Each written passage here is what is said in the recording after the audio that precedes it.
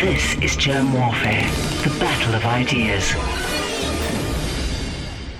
Tell me about your upbringing. Growing up, I was the oldest of three children, kind of grew up in like a verbally abusive household.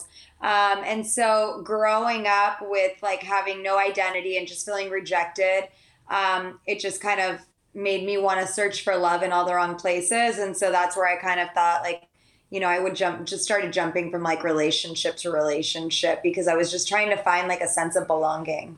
Your story, though, of jumping between relationships, it doesn't sound that different to most high school kids.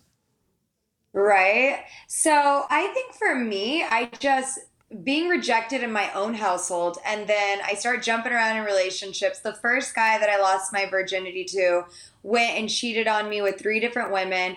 And as girls, like when a young girl chooses to give her virginity away, it's usually because you're thinking like, oh, I'm going to marry this man. I'm going to spend the rest of my life with him. You know, all the naive thoughts that you have.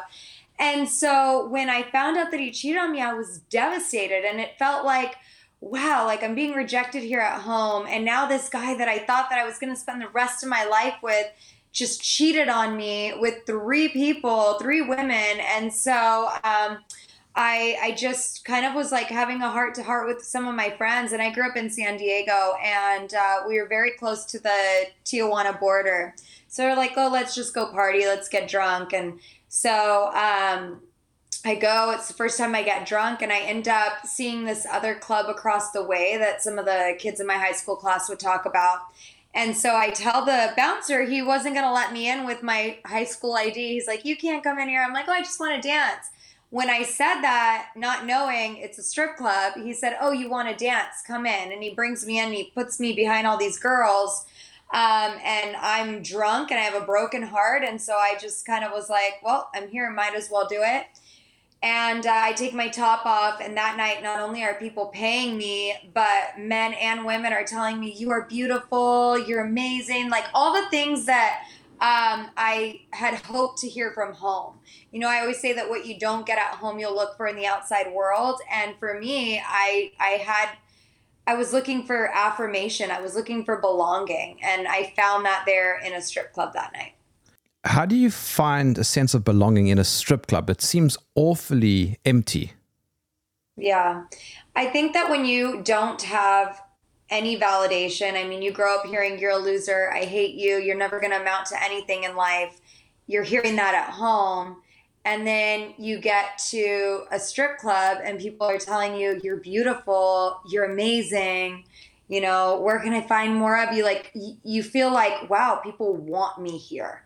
You know, and I think that I read a book, The 5 Love Languages, and I don't fall so heavy on, okay, so nowadays I don't fall so heavy on words of affirmation, but as a child, that was something that, like, if you want me to feel loved, you're going to fill my bank up with words of affirmation that are sincere. You know, and I didn't get that at home. And so like with my two, I have two beautiful daughters. They're young, but I've noticed like my 4-year-old, her love language is quality time. That's like the worst because it's like you have to be very intentional about spending time.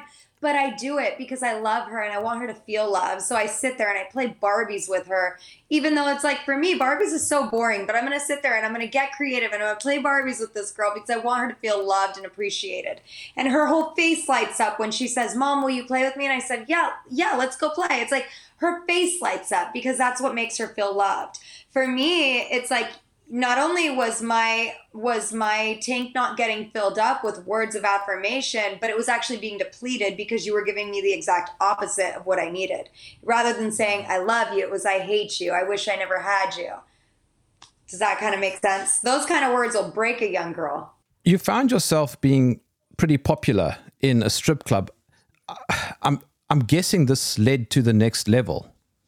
Mm-hmm. So that was one night in high school. I was 16 years old, didn't go back to the strip club for a couple more years. I was a wonderful student. I was a straight A student, honor roll, and I ended up getting into college in Santa Barbara.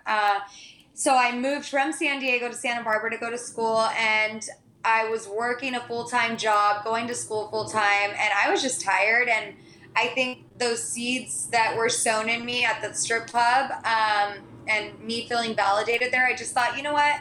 It'd probably be a whole lot easier for me to go work a couple nights in a strip club, make way more money. And so I quit my job, started dancing while going to school, and a couple producers had came in one night and were tipping me pretty well and just said, you know, we are producers. We make romance movies. You know, if you're ever interested, give us a call. They said, you know, you're going to be a star. Like they just said, you are going to be a star. And for me, I'm like, perfect. I'm going to be a star. Everyone's going to love me. You know, it's everything in me was being driven from this because I made more money in the strip club than I did for a scene in porn. One night in a strip club paid me more. And so I wasn't leaving to the porn industry just for the money. It was like the promise of you're going to be known. People are going to know you. People are going to love you. You're going to be accepted. You're going to be validated. And so I ended up getting into porn, and I was in that industry for 7 years. Tell me a little bit how that played out. Yeah, so when I first went and I met with the agent, and they, you know, I was put in hair and makeup and they were taking my photos, like all of that felt like, I don't know, it felt kind of like glamorous. It felt like something, okay, I can do this. And then to do my very first scene, I was 18 years old. They fly me out to San Francisco. And the theme of the movie was basically like trying to find the best pot in California, marijuana. So they were going to different like medicinal stores there, and we all indulged. And I wasn't really like a pot smoker or anything. And so they give me this brownie and I ate the whole thing, and I ended up falling asleep for I don't even know how long. So they had to cancel the shooting that day. And so the next day they said, okay, let's try this again.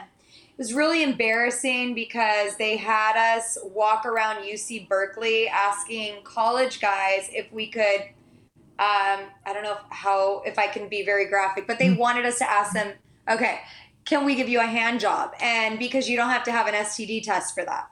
So I'm just like walking around going, this is not glamorous. This is disgusting. Like, you want me to ask random guys if I can give them a hand job? And so we end up finding somebody. It was me and two other girls that were already in the industry for a few years. So they kind of like were leading me into this. And then the following day, it was time to do my first sex scene. And that was when I just kind of felt like, what am I doing? Because I honestly, like, they were throwing out just different positions, like names of positions. And I was just like, what do you want me to do? Like, I was so confused because I didn't grow up watching porn. And now they're saying to do all these. And I was just like lost, like, you know, and so they had to physically show me what they were asking me to do. And it just kind of felt like, I don't know if this is something that I want to be doing with my life. But for some reason, I think I just kind of stuck it out. I had moved into a model house with my agent, and there were other women there. And it was very much like, I guess kind of like a sorority. Like, you have your girlfriends there who have been in the industry longer than you. They're encouraging you to stick it out. Your agent's living there. And, you know, so, and then it almost felt like a family. Like every Sunday you're going out to dinner. And so I just kind of thought, well, these women look happy. Like, I guess if I just stick it out, you know, things will work itself out. I mean, how did it feel? Did it feel like a community, a friendship, or did it feel sleazy or dirty or what?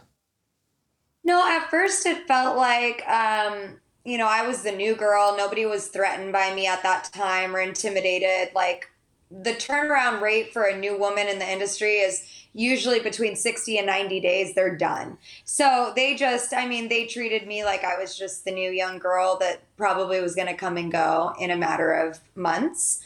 And then, so at that time it felt like, you know, I was surrounded by these beautiful women who were like big sisters to me. They were kind of like a family to me.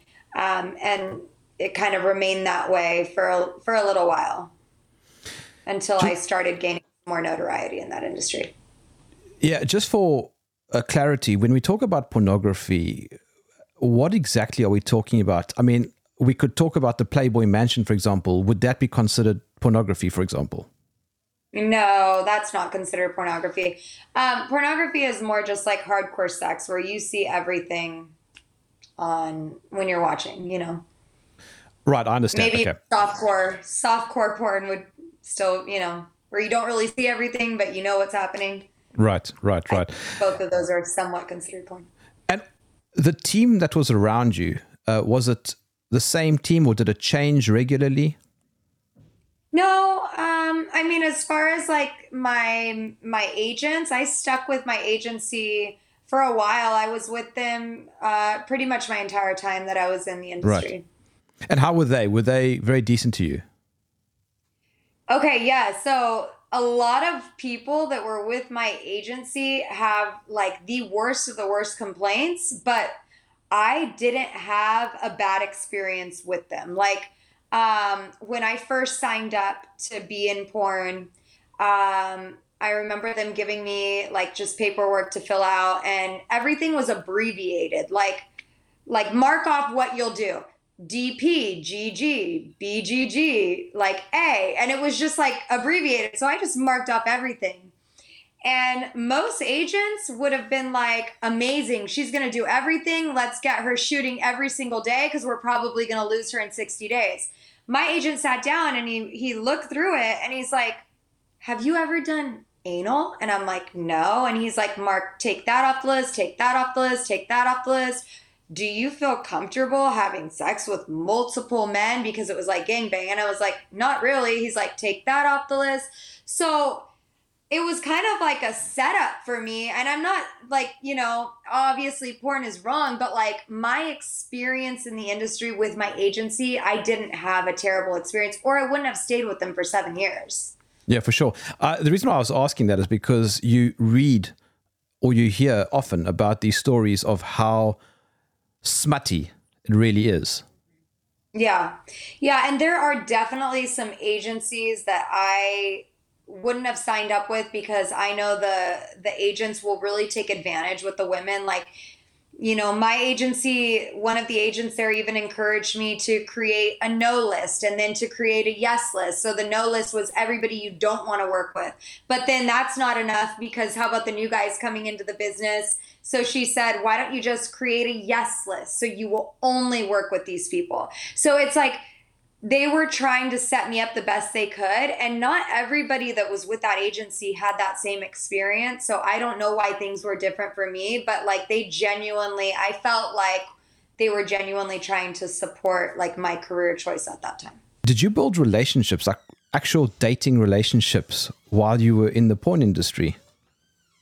Yes. Men were very much my weakness because I felt validated being in a relationship. And so very quickly, I got involved in a relationship with a guy who was a production like assistant or production manager. And so we dated for about 3 years and we were engaged and never got married. And thankfully. So yeah, we were together for about 3 years. And then after we broke up, that was actually kind of when I quit the industry for a short period of time. And then I got involved with another man who happened to be a pimp. And then he got me back into the industry for another 3 years, 3.5 years. It would seem to me that guys would be attracted to you knowing that you're a porn star. And so you wouldn't know what their real motive is for wanting to date you. Yeah, that's true. That is very true. Honestly, I don't think I even thought about that back then. I had no sense of self-worth and I had a lot of insecurities that I honestly like I look back at the guys that I dated and I'm like, what were you thinking? But I was at such a low place in my life that I settled for whoever showed me attention. You talk about self-worth. That's very interesting. Is that a common thread with girls in the porn industry? Yeah, I believe so. I think that when you are willing to sell yourself for money, you're putting a price tag on yourself. And I feel like as human beings, like we're priceless. Like, we shouldn't just be able to sell ourselves. Like, we shouldn't be willing to just sell ourselves for what, $1,000? You just, like, that's not even that much money. You're having sex with somebody for $1,000. Like, that's not, it's like you're putting a price tag on you, and you're selling yourself short. And I think that a lot of women just don't understand their value, their identity, men included. And yeah, I think that's a big thing in the industry. A lot of the people that I've spoken to have had stories of abuse, molestation, rape, overly religious parents that told them they were going to go to hell their whole life if they weren't perfect, basically. So they felt like, might as well just do whatever I want. Like, everybody had some very traumatizing stories, and that's why they ended up in porn. Did you enjoy being in the porn industry? I think I enjoyed being in the porn industry for less than a year. I enjoyed the attention. I enjoyed, getting my hair and makeup done and feeling like like a low-level star. But after about a year, I just felt really disgusting. I had caught like gonorrhea a handful of times up to that point. They were putting me, like, because I was so young, I did a lot of the like barely 18 in the beginning until I put my foot down and said, I don't want to do these anymore, because I wasn't really a woman of conviction back then. But at 18 years old, I could see that putting me in pigtails at 18 years old and pairing me with a young man is something that is encouraging pedophilia. And so I just started to feel like very gross, and my insecurities furthered, and my self-hatred furthered. And so, yeah, after about a year, I just thought, like, I'm so done. Like, I want out. But I was battling with pride, and I didn't want to admit to my family that I needed help. I didn't want to, like, and then also I was battling with a drug addiction already at a year in. I was a coke addict. I was taking prescription pills that if I didn't take, I would physically get sick. And so I just started to kind of feel stuck with the decisions that I had made. How many people in your inner circle knew what you were doing? As far as like my family and everybody, I told them. So they all knew what I was doing.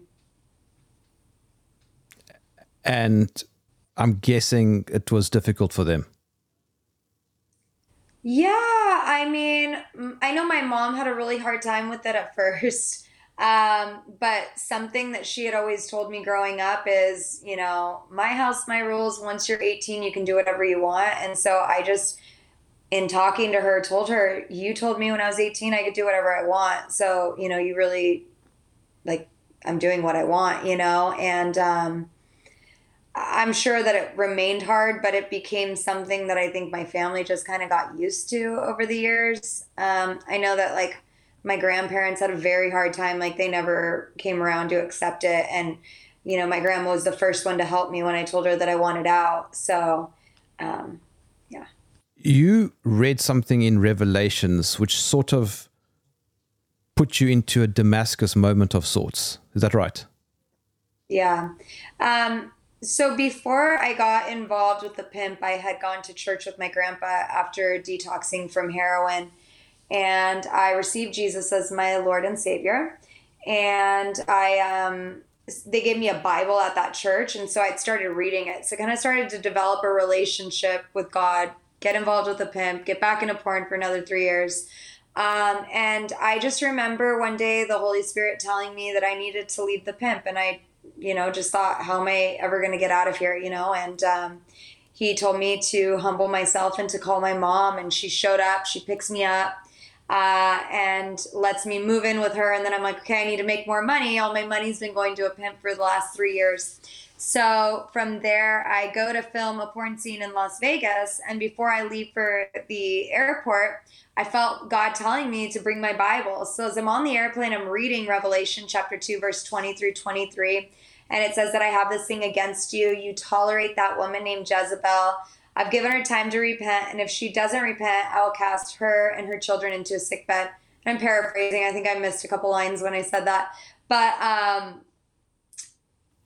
when I read that, I started crying on the airplane, and I'm like, God, like, I'm so sorry that this is what I've been doing, not only am I miserable and I'm depressed and I'm suicidal, but I've been leading people into sin.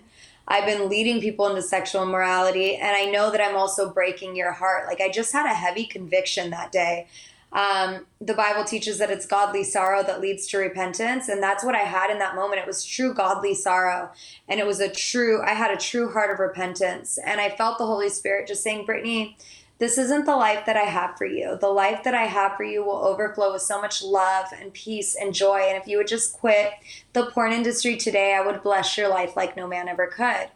And so I went to set that day, and I told everybody the word that God had given me, that this isn't the life he has for us and we should all quit porn, but nobody wanted to link arms with me. So I quit porn that day and I started going to church, and God really started to get a hold of my heart, and he really transformed my life. Why do you think, Brittni, that pornography is so A, appealing, and B, addictive?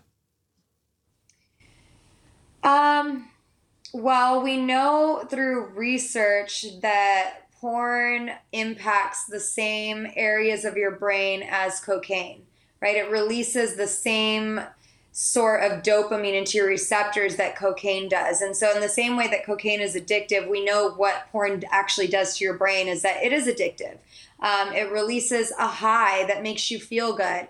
And so especially when people start using pornography to maybe calm their anxiety, well, all of a sudden their anxiety fades away, right? So it becomes something that's like, when I watch it, it makes me feel good. But because porn is like a drug, just like, I was a drug addict. So when I would first started doing coke, that one line was great. But then eventually I was doing massive lines trying to chase that first high. People that watch porn, they might start off watching what I call morally acceptable scenes. Maybe it's between a husband and a wife. And then that doesn't fill them anymore. So now they're going to girls with multiple girls with guys, or now they're going to guys on guys, or they're going to the young girl and the old man. Because why? They are trying to chase the high that they first got when they first started watching porn. Let me tell you, porn will never fill you. It doesn't matter how deep and how dark you get into the world of porn, you will never find that fulfillment there. And so that's why porn is such a dangerous thing, because you're chasing something that you're never going to find. You're never going to achieve that first high that you got when you watched your very first scene. It just doesn't happen. It's like a drug. You say you won't find fulfillment, and I'm guessing that's precisely the same thing for the girls themselves. They also don't ever find fulfillment. I mean, the argument goes that they always look happy, but it's all an act. Yeah. I think the gift of discernment is a very powerful thing, because I have people, and I don't argue back with people, but they try to debate me on, well, this performer looks so happy and this performer just bought a house and this, and I'm just like, do you not see through her eyes? It's like, you don't see the darkness. She's not happy. Just because somebody says that they're happy doesn't mean they're happy. There's a verse that I love when God says, you praise me with your lips, but your hearts are far from me. Just because you're saying something with your mouth doesn't mean that your heart is in alignment with what you're actually saying. And oftentimes when you are in the porn industry, and you put on your character. Me, I was suicidal. I was depressed. I was a drug addict. I never talked about that. Why? Because I didn't want to be the red flag to the production companies. We can't hire her because if she offs herself, we don't want to get blamed for it. Or we can't hire her because she's going to be doing drugs on our set. I didn't want to raise red flags, because that was also my livelihood. That was how I was paying my bills. So I'm not going to be fully transparent about the pain that's going on and about all the mental illnesses that I was facing on a daily basis. That would have been out of alignment with my character. You know what I mean by character? Yes. Not my character, but my performance my acting, I don't know. I'm drawing a blank on the word that I'm actually looking for, but I think you get what I'm saying. Yes, the role that you were playing. The role that I was playing. Thank you. Brittni, how big is the porn industry? It's huge. I saw statistic. I was reading through a bunch of statistics, and basically like porn generates more revenue than it was like Amazon, the NBA, and something else like combined. Like it's $1 billion industry. Like it's wild. I mean, it's huge. And the statistics of people that watch it are alarming. I mean, my husband and I personally feel called to help people in the church world. I mean, we'll help anybody, but like our focus is the church, because the church in itself is also struggling. Like we see the statistics that say that 70% of men in church watch porn, that 33% of women in church watch porn, and that 50% of pastors and leaders watch pornography. And so for us, that's devastating, because are the numbers really even that much better than the people in the world that are watching pornography, And I mean, we've seen so many pastors and leaders falling to, they've committed adultery in the last several years, but that didn't start by them just cheating on their spouse. It started because they were watching pornography and they weren't accountable. I mean, we see even in the statistics that 33% of women are watching porn in church as well. I blame more so trauma. I blame unhealed hearts, because porn is the fruit, but hurt is often the root. So what are you trying to run from? What are you trying to escape? Maybe you were rejected by somebody that you loved deeply, and you don't find rejection in pornography, so you run to pornography to have your needs met. Or maybe as a woman, you were taken advantage of growing up, and so you now carry on the dysfunction because of the pain in your heart. You carry on, you have a bond with your trauma, and so now you watch pornography because it's really all you know. It's what you've grown accustomed to and comfortable to. And so I don't necessarily blame gender. I blame like lack of healing. I blame the fact, like, what happened to you in your life, it wasn't your fault, but the healing is your responsibility. Right. And so rather than carrying on the hurt and running to pornography and further ruining your life, I would say that you should really press in and get the counseling, get the therapy, read the Bible, like get healing, because you deserve it. Tell me a little bit about how the industry approached that when you said, okay, I'm done. Yeah, about how the porn industry approached me. Honestly, I don't quite know to the extent, because I deleted all of my social media, all of my accounts that were attached to my past. I deleted all of them. I changed my phone number. Like, I was very serious when I said that I was quitting the porn industry for good. I was serious. So I had to get rid of all temptation, all open doors. But then once God started to heal my heart and I started going back to porn conventions to hand out Bibles and, just minister the gospel to people who are hurting and to people who need hope in their life, I started reconnecting with old friends that were in the porn industry, and they're like, oh yeah, I heard about that. I heard you left the porn industry. But like, I didn't know what exactly was being said about me, because nobody had any way to reach out to me. And conversely, how did the church and new friends and acquaintances react to this change of path of yours? I got connected to a really great church when I was in San Diego. And everybody that I became friends with was very accepting and very loving. And they saw it as like, the Saul to Paul conversion. Like, this is awesome. Like, God's really saved you. His grace is sufficient. I had very few people that my past made them uncomfortable, but it's because, I'm sure they had seen me in porn films. A couple people had admitted to that. So it made them feel uncomfortable to see me. But honestly, like, I don't know. I think that I had more people that were celebrating the grace of God than people that, probably just felt uncomfortable. Well, obviously then the next phase is meeting your husband. Now, with that sort of body count, etc., tell me about how that all worked out.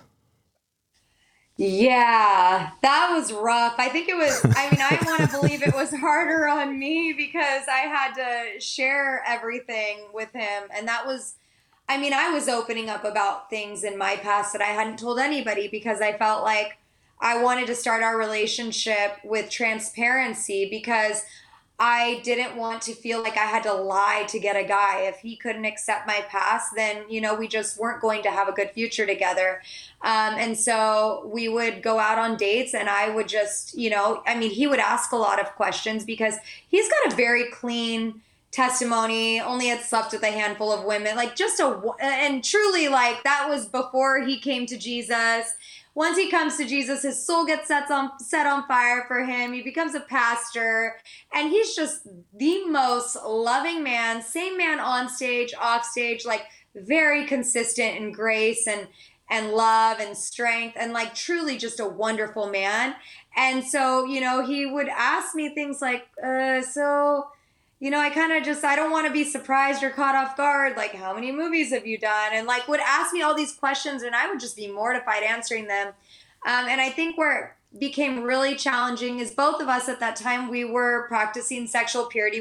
We wanted to not have sex until marriage because we felt that that was what we wanted to honor God with our bodies. We wanted to do that. And so there was one time when we were on a date and he got a direct message from somebody that was just, I guess, a porn fan who sent him nude images of me with another man.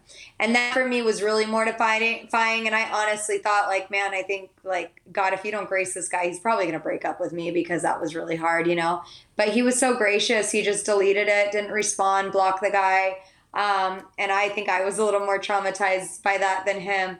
But he's just got a grace. I think he says something like, you know, the person that God has for you, you'll be graced for. And, you know, God has given him the grace and he's very confident and he's secure in who he is. So he's able to handle somebody with a past like mine. So do you ever wake up feeling that baggage, the weight on your shoulders of your past? I don't. God healed my heart. He set me free from shame. He's given me like a mental strength. Like I often, when I counsel women, a lot of times they battle with condemnation, and that's something that God has given me a lot of grace. Like my mind by his grace is strong.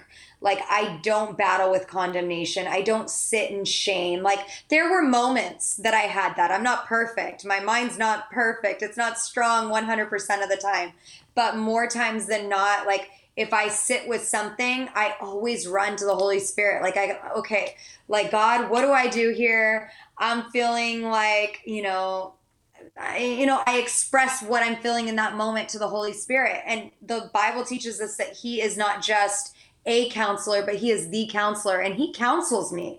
And when I get a word from God, I'm just like, okay, you're right. Like I receive it and I leave whatever shame, guilt, condemnation that I may have been feeling. I just leave it there and I don't pick it back up. If the enemy tries to come back at me with it, I'm like, nope, I'm not going to think about that. Philippians 4:8 teaches us to focus on things that are noble, praiseworthy, and true. So I'm going to start singing a praise song. I'm going to start worshiping, and I'm going to keep my mind focused on Christ, because when I do that, like I have a mental strength that like my past does not affect me. Like I'm totally okay and at peace with the fact that I made a big mistake with my life for 7 years of my life. And that's okay. Like we all make mistakes. Nobody's perfect. Your apartment was broken into when you were transitioning out of the porn industry, if I'm correct. What happened there? Was that related at all? Yeah, so that was shortly after I left the pimp. I got my own place, and I was at church, and I come home from church, and I have this cute little white Maltese at the time. He's passed away, but he used to be so excited to see me when I'd get home, and I walk in and he's like shaking, and I'm like, what is wrong with you? And I look around and my sliding glass door was wide open, and I'm like, oh my goodness. So I start looking around, and it was like this person knew exactly what they were going for. They knew exactly where I would keep my safe. I had a safe, certain prescription pills at that time. I had not gotten off drugs at that point yet. That was about a month later when I got off drugs. And everything like it was gone, you know? And so I have suspicion as to who it was. But you know, no one was ever found guilty for it. But it ended up being a blessing in disguise because I quit porn, so I had no money and I wasn't going to be able to afford my rent. And so the company, when I told them, hey, I'm afraid to live here, I got robbed, they gave me back my deposit, they gave me back my rent. So it's like all of a sudden I came up on like a couple $1,000s that I wouldn't have had otherwise, maybe like $3,000. And then I was able to kind of move forward, get a place. So everything that happened, like all the storms, they were blessings in disguise. Oh, now obviously your husband is an incredible man to have taken you on. How long did you date? I mean, I'm a wonderful woman now.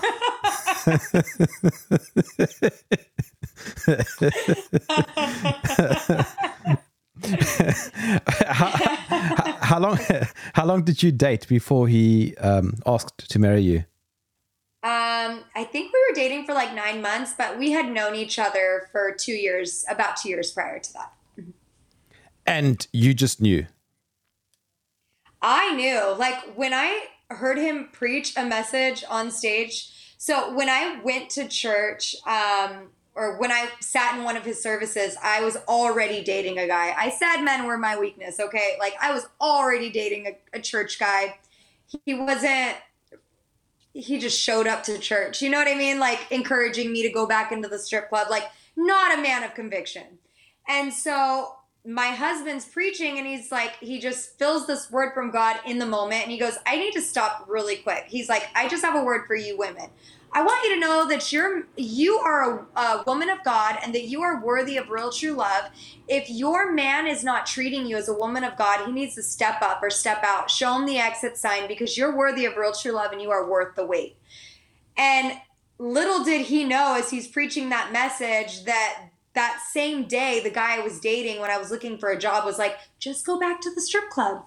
So I broke up with that guy and like, you know, men are my weakness. I'm telling God, like, I really like this preacher guy. And God's like, okay, slow your roll. You know, you need to take some time off of dating. You need to be single for a while. You need to grow in me.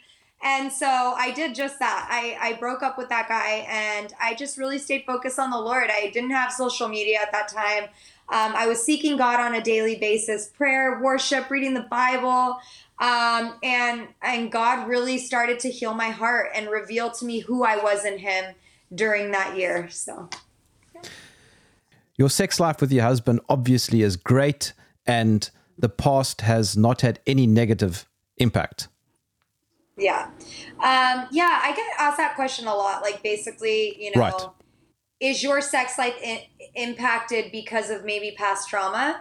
My answer is no, because for 3 years, like it was, I mean, for 2 years, I think me and my husband started dating like 2.5 years of me being a Christian, right? But I was literally just me and Jesus all the time. And he truly healed my heart. Like there's a scripture in the book of Acts, and there's this woman who is going around and prophesying. And I believe it was Paul, maybe Peter. I'd have to go back, but they casted it out. They said that spirit's gone. Like they told that spirit to leave in the name of Jesus, right? She could no longer fortune tell. And it said that after that happened, her, the people that kind of owned her were upset by that because she could no longer fortune tell and could no longer make the money. And I felt like God did such a work in me that spirit that was in me, that was allowing me to make the decisions that I made, like it was gone. Like I remember having a conversation with a friend, like before our wedding night, like I am so nervous. Like it's been 3 years. Like I don't even know what I'm doing anymore. Like I felt like so restored and so innocent and so pure that honestly, I was nervous. It was like a virgin on her wedding night. Like that is legit how I felt. But that's the healing power of God. And that's what his restoration looks like. And unless you've experienced that for yourself, you probably think I'm crazy. But if you have experienced that for yourself, healing from your trauma, healing from your heartbreak and from your wounds, like unless you've experienced that, then like you're gonna have a hard time understanding, you know? So what did you do after you left the porn industry? Well, I started looking for work. I sent out my resume to a bunch of places, but I really had nothing. Your resume. I mean, yeah, it's like I had stuff on there from when I was 16, and then someone asked me, so what have you done for the last 7 years? I'm like, I was an actress. Well, what kind of films have you done? Oh, let's not go there. Like on Facebook, it's complicated. It was so, yeah, I mean, the interviews were so embarrassing. Like, I just was like, I don't even know what I'm doing. Like, by the grace of God, I found a job, and it was the most, like, amazing. It was a husband and a wife that owned a limousine company. And, you know, I know that they knew what I had been doing. And they decided to give me a chance. And so I was making like $11.25 an hour working for them. But I learned so many skills. I was working as a receptionist. They also trained me. I mean, this man was like an expert in sales. He taught me how to run the sales portion of his company. Like I really was able to grow under their wing, and like they gave me a chance, and I'm so grateful for them.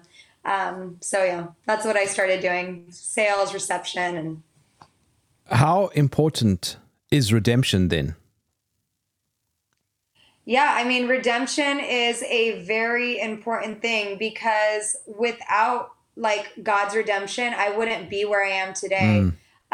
Without God reaching down and giving me a chance, like I would have committed suicide. Like I honestly didn't think that I would be alive to see 30 when I was in the porn industry, because, you know, there were several times when I would try to commit suicide, and then I'd freak out and call 911, and they'd have to, you know, get all the pills out of my system with charcoal. And I mean, I would have been dead.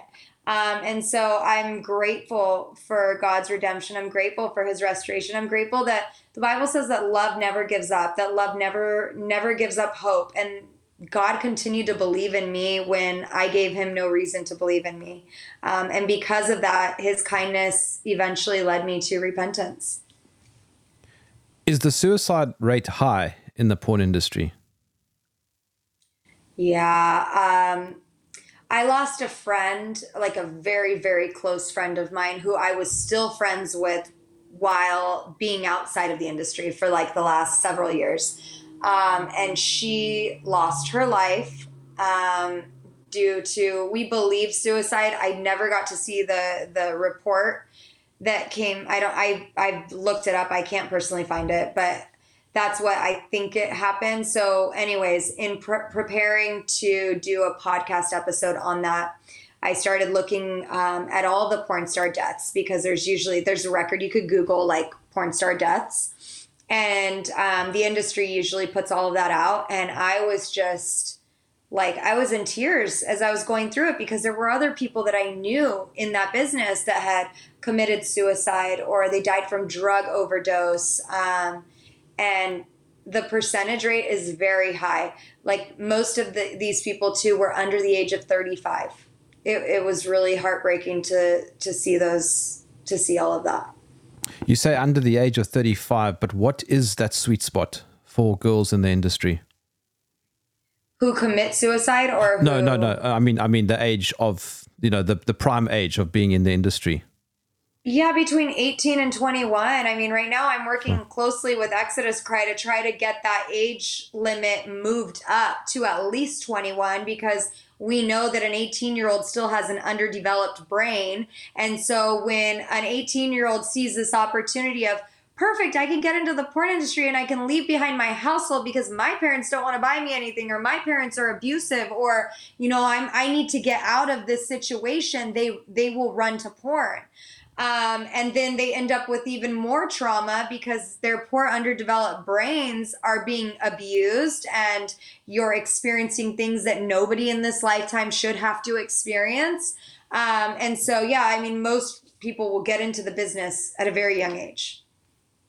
How do we fight it? What do you think are some ways to combat the porn industry? Well, you can go to, it is called Barely, oh my goodness, I have to get the website for you, but there's a petition that you can sign.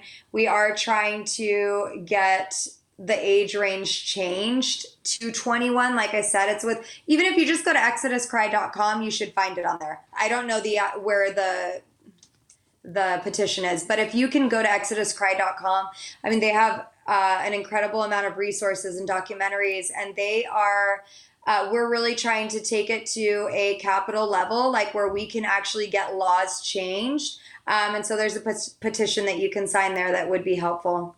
I believe that this heavily falls on the parents. Like parents, we need to be having the difficult conversations with our children. I was talking to a woman the other day who has 2 teenage boys, and she's never spoke to them about porn. And the sad thing is that nowadays most children have already seen porn by the age of 12 years old. It is a real problem. And if we don't have a good enough relationship with our children, or we're ashamed and not willing to have the difficult conversations with our children, then we are setting them up for failure, because it's not if they're going to see porn, it's when they're going to see porn. And if you are struggling and you're a parent and you want more on this, we did collaborate with another organization on our website, lovealwaysministries.com. We have a whole course for parents to try to help them to have these conversations. But you need to start having these conversations with your children, and even like setting them up for success. So how do you do that? Put a porn blocker, go covenanteyes.com, for example. Even on the new iPhones, that you can blur out, you can set up your settings so all graphic images get blurred out on your phone. It's like AI technology. So you should set that up on their electronics. Also, don't let them take their electronics with them in their bedroom alone, even if it's daytime. Just don't do it. I had a friend who, she told me, yeah, my daughter used to hate to shower, so I got suspicious when all of a sudden she was spending an hour in the shower. And her daughter was, it turns out, was looking at pornography. And you might say, well, I checked their browser. There's nothing there. Guess what? There are things called hidden browsers. So now your children download apps. They're very clever. Your kids are clever. They download apps. They're hidden browsers. They look it up on the hidden browser, and then they delete the app so that their parents don't find out. So parents think, oh, I have a close watch on my children. No, set them up for success. Don't let them be alone with their cell phones. Just don't do it. Even like for me, my daughter, she's still young, but like our plan is just to get her a little, like a watch, so she can make calls and send text messages to people that we approve of. They also have cell phones where you can't even go on the internet. You can look those up, but there are different brands that have phones where you can't go on the internet, but you can call and text. You mentioned your daughter. You've got kids now, haven't you? Yes. I have 2. Being a mom and being a wife, it was something that I desired my entire life. But I think that I had gotten to a place where I didn't feel like it would happen for me, or like I would ever find a man that, I could have children with. It was just like, I started to lose hope because of my sin and because of the way that I viewed myself. What advice, Brittni, do you give to girls? Oh, wow. That's something that it's very challenging for women who are in the industry that want out to actually leave. And so what I do is I give them strong advice, like, hey, you're going to have to humble yourself, because what keeps most of them stuck is their lifestyle. So it's like, well, I'm not going to be able to afford my apartment. I'm not going to be able to afford my car and all of these things. And I'm like, these are just luxury items that you may have to lose out on for a season of life, maybe for a few years. It's not that you can't get these things back, but you have to be willing to humble yourself. Like, and I'll tell them, when I left the porn industry, there was a time where I had to rent a room from my dad for $400. After that was after I got robbed. After that, I had to rent a room from a woman for $650. Like, you have to get to a place where you're willing to go beneath your current lifestyle so that you can get back on your feet, get a job, and work yourself back up to, where you want to be in life. But most women aren't willing. It's hard. No, for sure. And let's just be egalitarian here. What advice do you give, or would you give, to boys who watch porn? I would really caution you, because sometimes you think like, oh, I'm just watching porn because I want to learn sexual education. I'm watching porn because I have needs and I'm not married, or I don't have a girlfriend, wherever you fall at in life. But what you don't realize is, like we spoke about earlier in this conversation, is that porn is like a drug. And so you might be one of the ones that's like, oh, I only watch once a month, no big deal. Well, I have sat down and listened to testimonies of men who started off just watching once a month, and then maybe something happened in their life that was really hard. They lost their job, or their wife walked out on them. And so they started to turn to porn more and more, because it was an open door. And eventually they became full-blown addicts, like stuck in that life. And I would really encourage you, like, while you are only maybe watching once a month, to just stop watching now.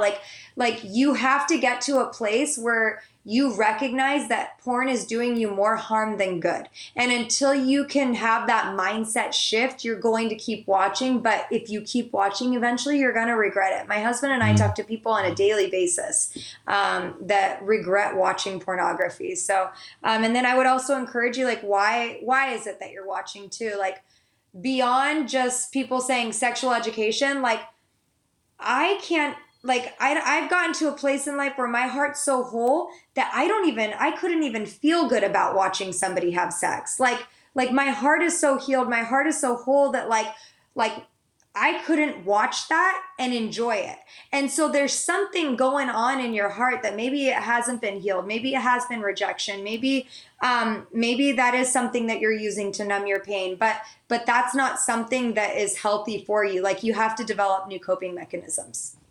Yeah, I just realized throughout this conversation, I've been using girls and boys, but I use the terms interchangeably with men and women. Okay. Got you. Is porn also dangerous in terms of one's sex life? Yes. So porn actually, you can like do all the research. It's like porn will create like erectile dysfunction.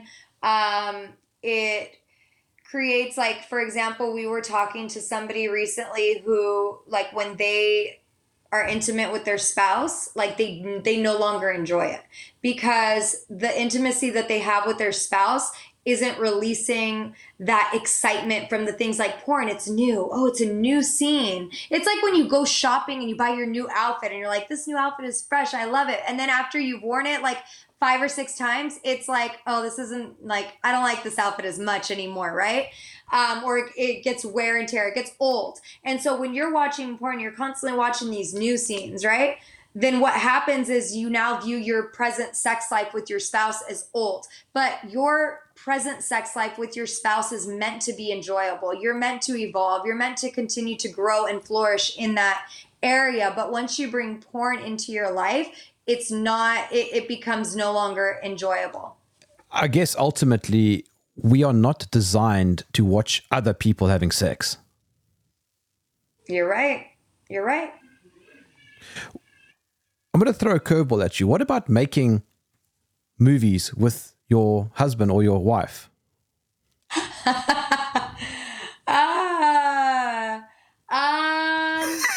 Well, okay. So you're going to get, the Christians are going to, okay. So, okay. I can't lie. Okay. Here's how I really feel.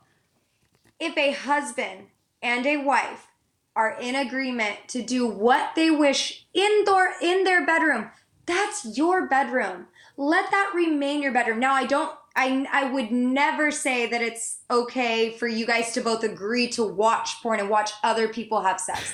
I wouldn't say that it's okay. That's not what I was asking. I was meaning just for the two of you. To make it yourselves. That's what I'm saying. I'm saying your bedroom is your bedroom. Like, you don't need your pastor's advice on your bedroom. You don't need your best friend's advice in your bedroom.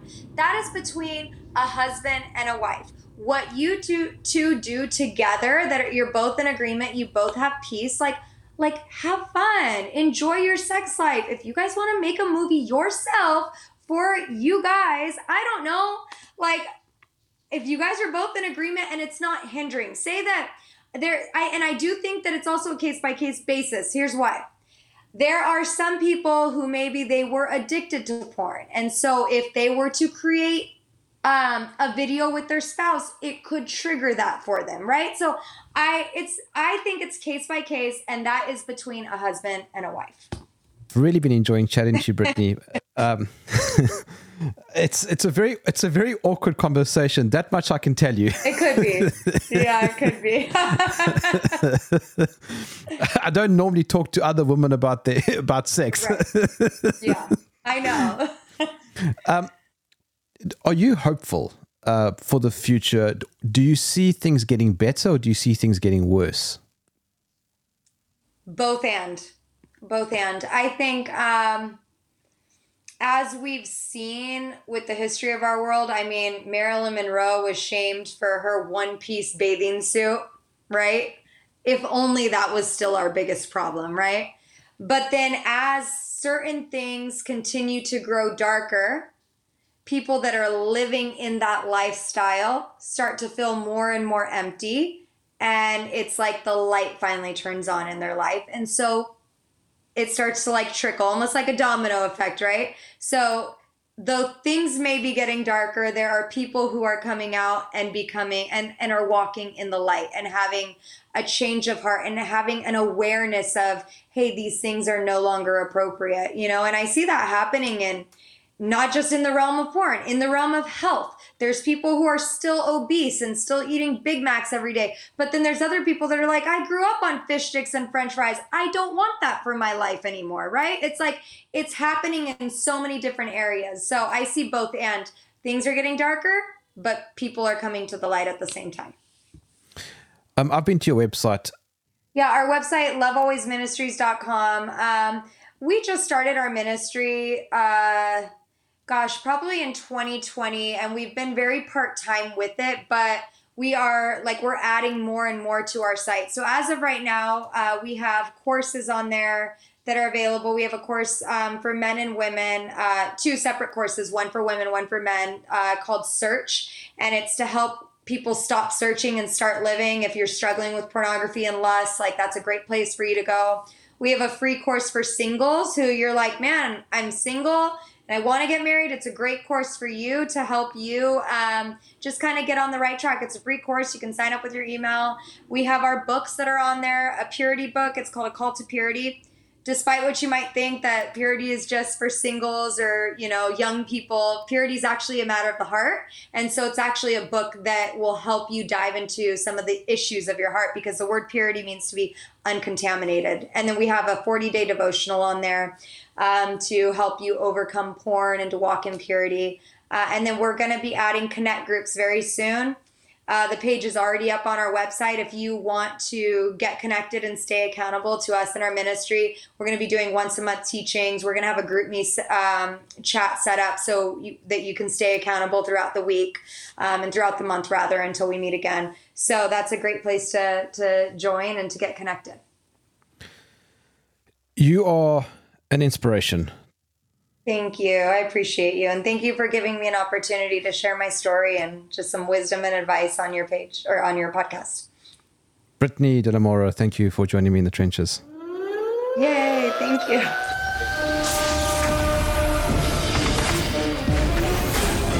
If you enjoyed this podcast, please visit supportgerm.com.